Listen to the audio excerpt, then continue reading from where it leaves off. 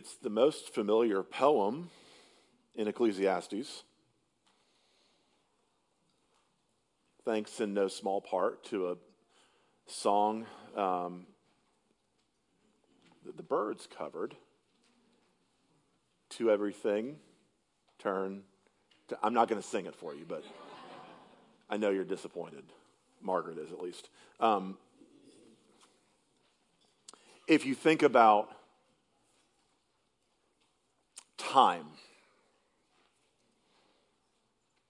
you remember when you were a kid, the school year seemed to drag and drag. And now, for some of us, we distinctly remember it being January and we sneezed and it's October.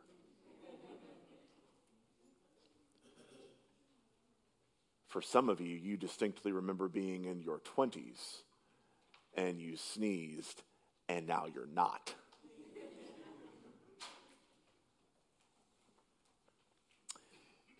If you survey pop culture, there are a variety of opinions about the subject of time. For instance, if you think about the song that the Rolling Stones covered, "Time is on my side." Or if you're quoting some pithy idioms, "Time flies when you're having fun," right? Or if you're Kermit the Frog, "Time's fun when you're having..." Perfect, thank you.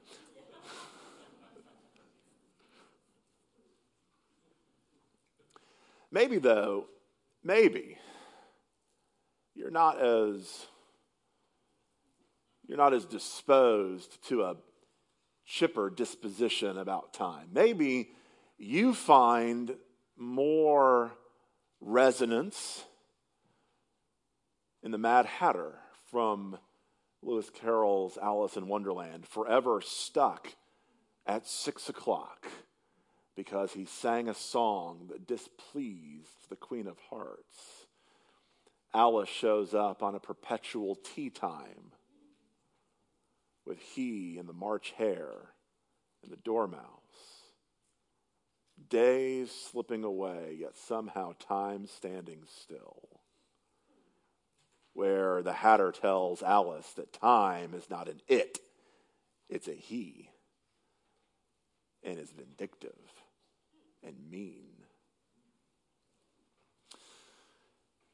Maybe they're the words of a little band that had their day back in the 90s from Columbia, South Carolina, Hootie and the Blowfish. Maybe their song, Time, why you punish me? Like a wave bashing into the shore, you wash away my dreams. Time, why you walk away? Like a friend with somewhere to go, you left me crying. Can you teach me about tomorrow and all the pain and sorrow running free? Because tomorrow is just another day, and I don't believe in time. See, no matter where you fall on the ideological spectrum, time is something that we have to deal with. And like every other thing that the preacher, that the teacher, that Koheleth put his wisdom to, time was one of those things. So let's turn to Ecclesiastes chapter 3, verses 1 through 15, and let's think for a few minutes this morning about time and the truths about it. Stand, if you would, as we hear God's word read. For everything there is a season and a time for every matter under heaven, a time to be born and a time to die, a time to plant and a time to pluck up what is planted, a time to kill and a time to heal, a time to break down and a time to build up, a time to weep and a time to laugh, a time to mourn and a time to dance, a time to cast away stones and a time to gather stones together, a time to embrace and a time to refrain from embracing, A time to seek and a time to lose, a time to keep and a time to cast away, a time to tear and a time to sow, a time to keep silence and a time to speak, a time to love and a time to hate, a time for war and a time for peace. What gain has the worker from his toil?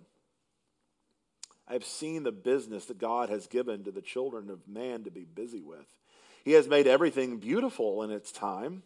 Also, he has put eternity into man's heart, yet so that he cannot find out what God has done from beginning to the end. I perceived that there is nothing better for them than to be joyful and to do good as long as they live. Also, that everyone should eat and drink and take pleasure in all his toil. This is God's gift to man. I perceived that whatever God does endures forever. Nothing can be added to it, nor anything taken from it. God has done it so that people fear before him. That which is already has been. That which is to be already has been. And God seeks what has been driven away. Beloved, the grass withers and the flower fades, but the word of the Lord endures forever. Let's pray.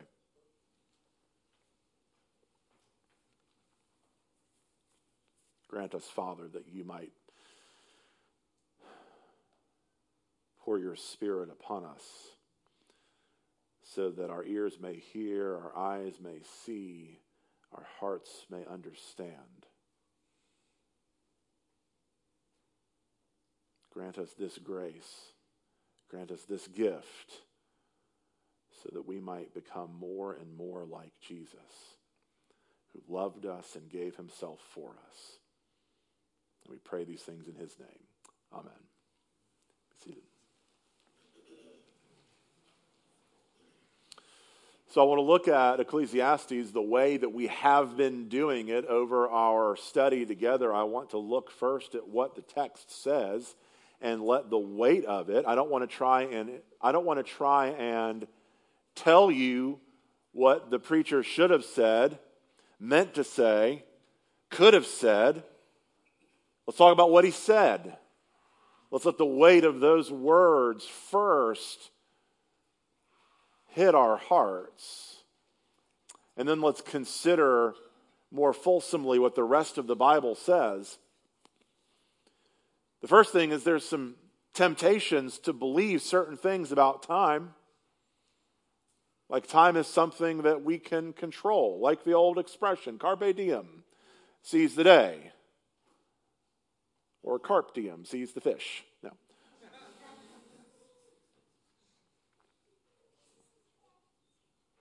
This text would challenge that the day is yours to seize. Because if you look at it, you didn't choose your time to be born. Nor did you choose your time to die. In fact, some of you have lived in this country long enough to remember a time when a draft was necessary. And some of you served with honor and valor, defending your country. Some of you didn't, and that wasn't of your own choosing. It was because your number didn't come up. Why didn't it come up? Because when you were born. A few years earlier or a few years later, and your life would have been radically different. You see, there is this temptation to think that time is something that we can seize, that we can master, that we can control. William Ernest Henley, in his poem Invictus, which is the Latin for unconquered, said this. He says, his poem begins this way. He says, "Out of the night that covers me, black as the pit from pole to pole, I thank whatever gods may be for my unconquerable soul. And it ends this way. It matters not how straight the gate, how charged with punishments the scroll. I am the master of my fate. I am the captain of my soul. You see, we live in a time and a space and a day and an age where the days go fast. They're filled with much. And so we enter each day with this idea, this temptation that if I just seize my day, I can control what? I can control the outcome of my day. Because at some level, we take his poem to heart.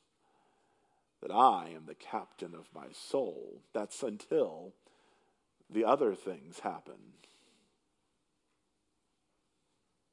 A time to plant, we can understand that. A time to pluck up, we can understand that too. A time to kill, now it's starting to get a little more serious. A time to heal.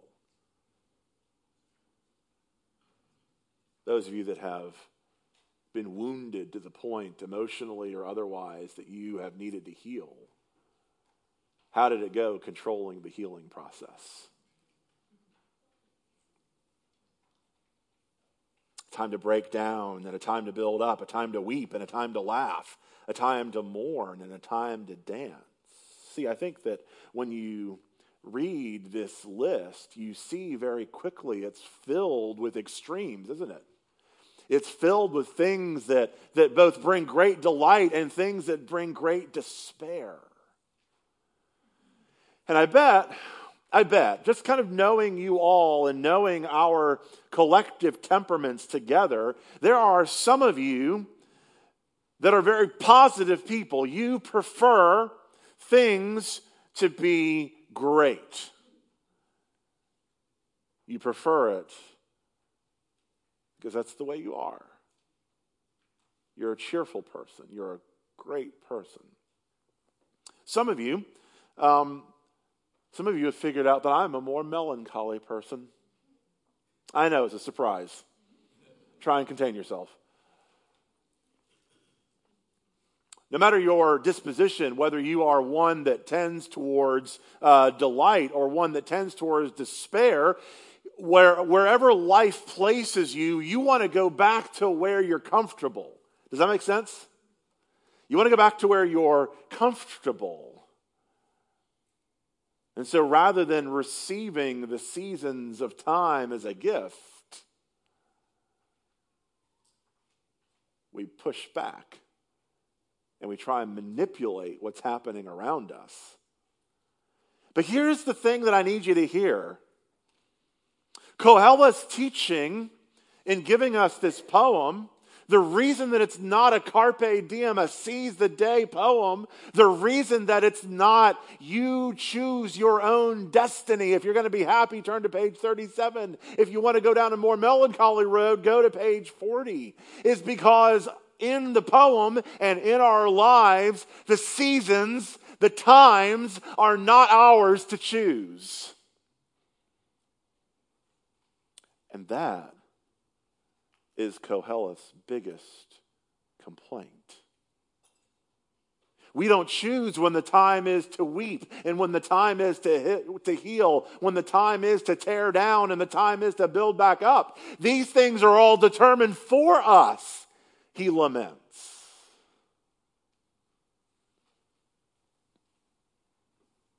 But we fight back against it, don't we? We fight back against the temptation to see that time and season are things that are determined for us and still think that time and season are things that we should be in control of.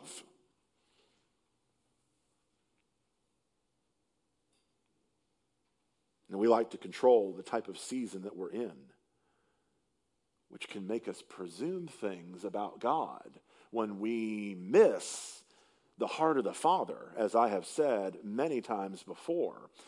when we miss the heart of the Father, when we think that God is detached or disinterested or disengaged from our world, as if he somehow set the wind-up toy in motion, let it go, and then went on to do other things that were more important to him, the world seems like a cruel Rube Goldberg machine just waiting to knock us down. And so if you find yourself on the misfortune, on the despairing side of life, you can presume that God has it out for you. That you've done something wrong.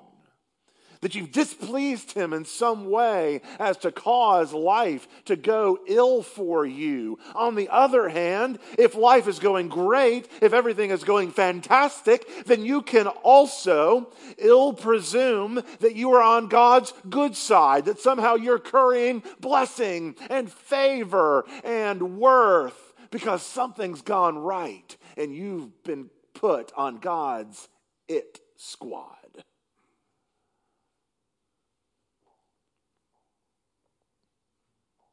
Not only can it make us lose sight of and make ill-informed decisions about who God is, but it can also make us make ill-informed decisions about who other people are as well. If they're successful, it's because they worked hard. If they're not successful, it's because they're lazy, right?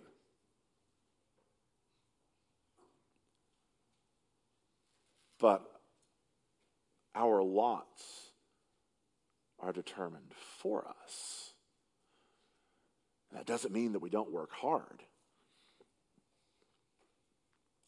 But what if you're not the master of your own outcome?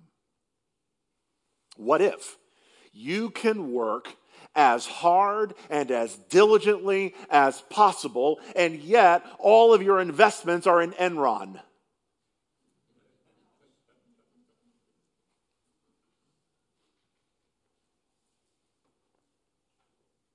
You can work as hard and as diligently as possible and still find yourself waking up one morning having had a stroke.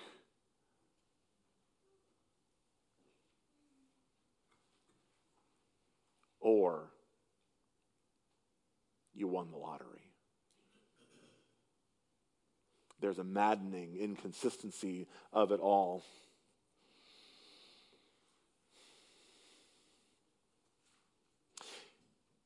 We go to what we're comfortable with. When things are sad, we want them to be what? Happy again. If you're that type of person that wants things just to be cheerful and everyone to get along, right? And everything to be happy. So we try and move things back and tell a quick joke. Or say, lighten up. It's not that bad. Or maybe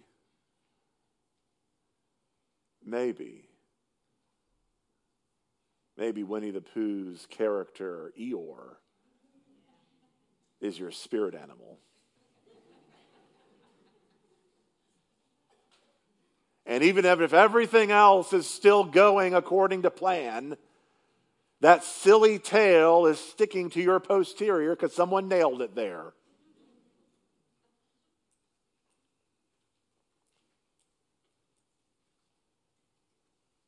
If you're extroverted, maybe you rush to speak. If you're introverted, maybe you rush to too much silence. We go to what we're comfortable with. And it's tempting, isn't it, to think that the lots of our days, the times and seasons in which we live, are to be either one or the other. Oh, I'm entering now into my sad season. Or, oh, now I'm entering into my happy season. When in reality, there's an intermingling, isn't there?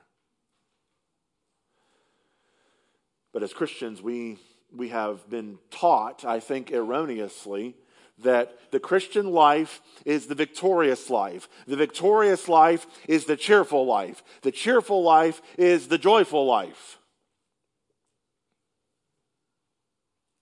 more about that in a minute. After the poem, our preacher, teacher, philosopher gives us more. In verse 9, what gain? What gain? What profit? Now, remember your economics. What is a profit? A profit is what you have left over after what? Everything's been paid for. You've paid your employees, you've paid for your materials, you've paid your rent, you've paid your utilities. Profit is what you have left over. And the teacher says, what gain, what profit has the worker from his toil? What do you actually walk away with, he asks. And then he goes in verse 10 and says, almost verbatim, something that he said back in chapter 1, verse 13. He says in verse 10, I've seen the business that God has given the children of man to be busy with. Back in chapter 1, verse 13, it says, and I applied my heart to seek and to search out by wisdom all that is done under heaven. It is an unhappy business that God has given to the children of man to be busy with.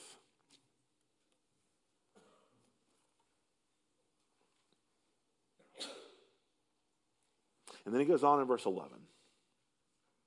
So I have to disagree with the ESV's translation here in a few instances, because I think it does change the meaning of the verse in a way that I don't think the original Hebrew intended. Here's the first one. The first one is here in verse 11. It says, he has made everything beautiful in its time. Okay? That word that's translated beautiful, a better translation, and if you're reading out of the New American Standard, it translates it out this way, appropriate or suitable. Okay? He has made everything appropriate in its time. Do you see the difference there? Also, this next part of verse 11. When it says, I don't disagree with the translation. I disagree with the way that we want to think that it means. He has put eternity into man's heart. Okay? Now, when Koheleth is writing this, remember, this is wisdom, wisdom derived from under the sun. There is no divine revelation. There is no knowledge beyond the sun. This is wisdom under the sun. So when it says he has put eternity into the hearts of man, this is not to be read, I don't believe, as an understanding that there's going to be a heaven, a hell, a reckoning, a judgment. This is not Pascal's God-shaped vacuum. Okay? Here's what it is. It is a knowledge that there is a God. God is at work. God has been at work before you were alive. God will be at work after you die. And yet, and this is where he clarifies what he means in verse 11, yet so that he cannot find out what God has done from the beginning to the end. Basically, he says he's put enough knowledge in you to know that there is a God, but he hasn't given you the answer to why God does what he does. Does that make sense?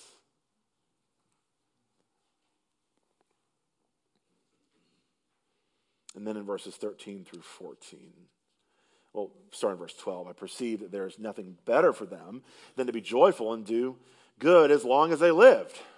Right? We don't know why this is happening. Eat, drink, and be merry. Listen how Eugene Peterson renders this out. But he's left us in the dark so that we can never know what God is up to, whether he's coming or going. I've decided that there's nothing better to do than to go ahead and have a good time and get the most we can out of life. That's it. Eat, drink, and make the most of your job. That's God's gift to you.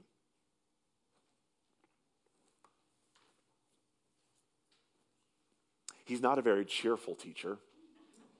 Do you understand now why in the very first sermon I said that the preacher in Ecclesiastes is like the tour guide in Poland taking you into Auschwitz, who has seen the maddening inconsistency and the dread and the disappointment of the world, and carries with his voice the gravitas and the weight of someone who has truly had to wrestle through all that he has seen and experienced.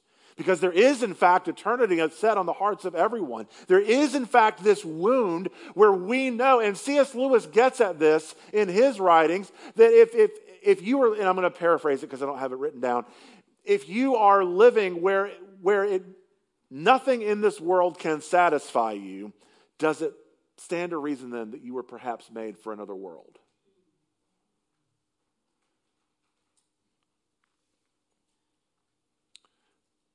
Because we all have within us the wound of Eden. The wound of Eden wherein we walked, we fellowshipped, we experienced life with God and life with one another that was not corrupt. There was no need to worry about what the days would have laid out for you because there was no sin to corrupt the days. And this is where the wisdom of Ecclesiastes is not incorrect. It is incomplete. Because if you look to Ecclesiastes alone, you can never answer the question, is life misery or is life a gift? The teacher's going to shrug his shoulders and say it's a little bit of both, I guess. But what is it? If all that is of life is what is here under the sun, make the most of it. This is the wisdom that the preacher can offer us. But if there is more than that, if there is a God who is at work and who is intentional about his work and brings about complexity not because he is cruel, but because he is moving his good creation towards its redemptive consummation, then we need to think instead about some of the truth of time. First of all, can the Christian life, can the proper Christian life be a life that has in it both the poles of delight and despair, and those be experienced at the same time?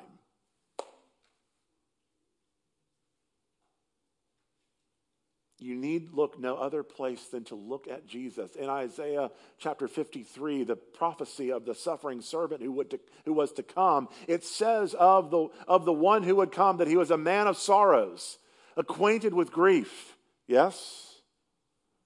And yet over in Jesus' own teaching in John chapter 15, verse 11, these things I have spoken to you that my joy may be in you and your joy may be full.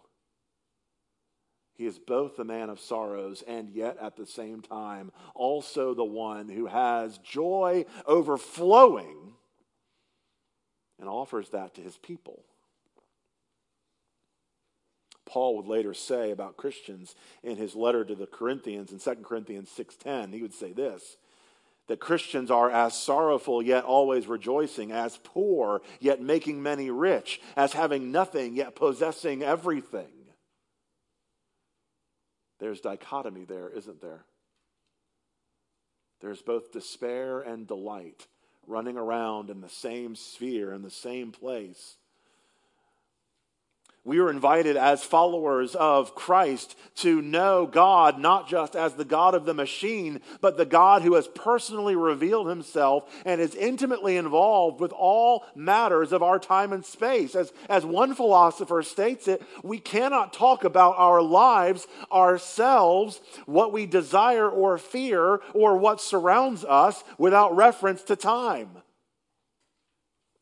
Do you realize, friends, that for each of us, no matter who you are, no matter what state in life you find yourself, we all have one thing in common. Though we have different numbers in our bank accounts and hairs on our head and life experiences, one fact remains. We each have the same 24 hours in a day. We each enjoy the same 365 days and a quarter around the sun. The reason Ecclesiastes is such a wonderful modern apologetic is because in many instances, this is where we find our solidarity with all of our neighbors.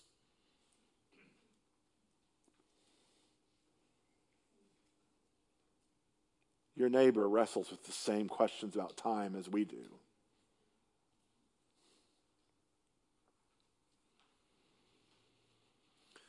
I love what Zach S. Wine said in his book on Ecclesiastes on this particular point. He says this, he says, some of our neighbors will feel that all I have is time. Some will cherish this feeling, while others will struggle to overcome boredom in order to feel useful. Others of our neighbors will feel awe or loss. Where did the time go? Or frustrated fatigue. There aren't enough hours in the day. Or purposed urgency. I have to make the most of my time. Or grateful anticipation. I've been waiting for this time to come. Or painful regret. I've wasted all those years. Or restless waiting. When will my time come? Or cautious fear. I don't want this time to arrive. Or wonderful memory. Do you remember that time? You see, friends, God is the orchestrator of all things. There will be, in the times and seasons of our life, both delight and despair. I love this quote that I read by Johnny Erickson Tada, where she said this, sometimes God allows what he hates in order to accomplish what he loves.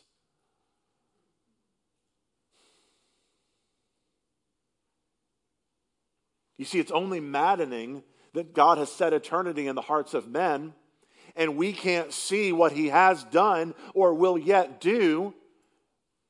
It's only maddening if we're supposed to be the ones in control. If God is maniacal rather than merciful. If God is distant and aloof rather than connected and careful and covenantly revealed with his people.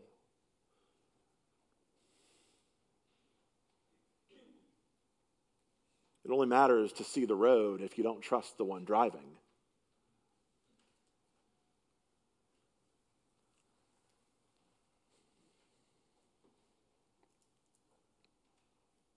We have to be prepared for all of the seasons of life.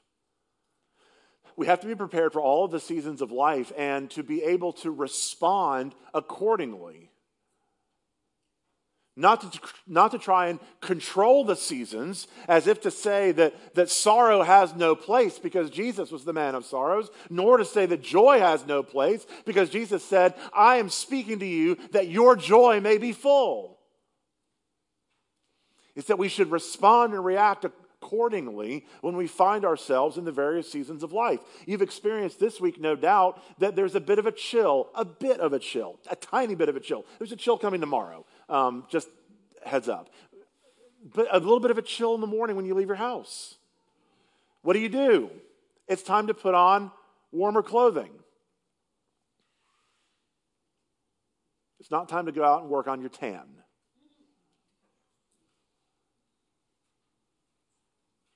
We respond and react accordingly to the seasons that God has appointed for us.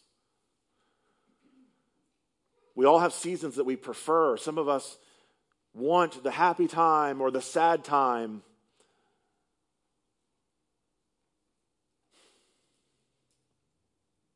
But the dance of redemption is to take the times as they are given, both the celebratory and the tragic, as gifts. How do we do that? First of all, I want to contend with you that you don't possess the wisdom necessary to be able to do this. You don't. You don't possess the wisdom necessary to be able to do this. That is why you are dependent on the wisdom that God alone can provide. We must be apprenticed by God through his Spirit to depend daily, moment by moment, to know these seasons and to know that Jesus is the one who is with us in all of these seasons.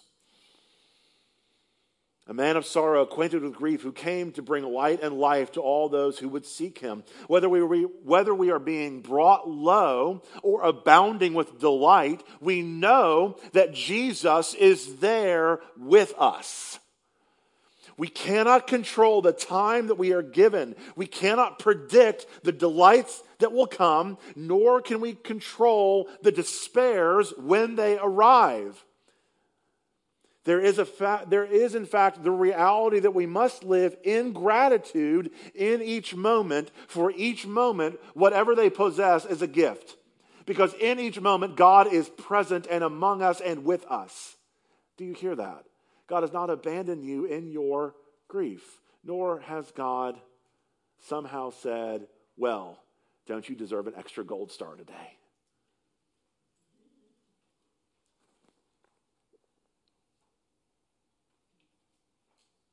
Every delightful and despairing moment under the sun has been fitted by God for his purposes. With God, everything fits. Nothing is wasted or lost. Again, Dr. Eswine is helpful here. He says, our response to our lot amid these varying seasons is not robotic or staged. God intended that in our lots we would experience a full range of emotional expression. For those who refuse to cry, surrender to God is something that must wisely be learned. For there is a time to weep. Sometimes under the sun, tears are the only appropriate and God-given response that a human being can muster.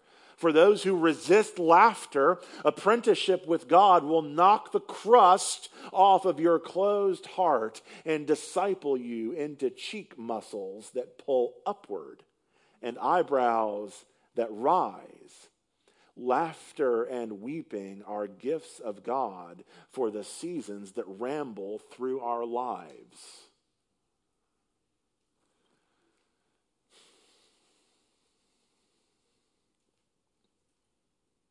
I perceive that whatever God does endures forever.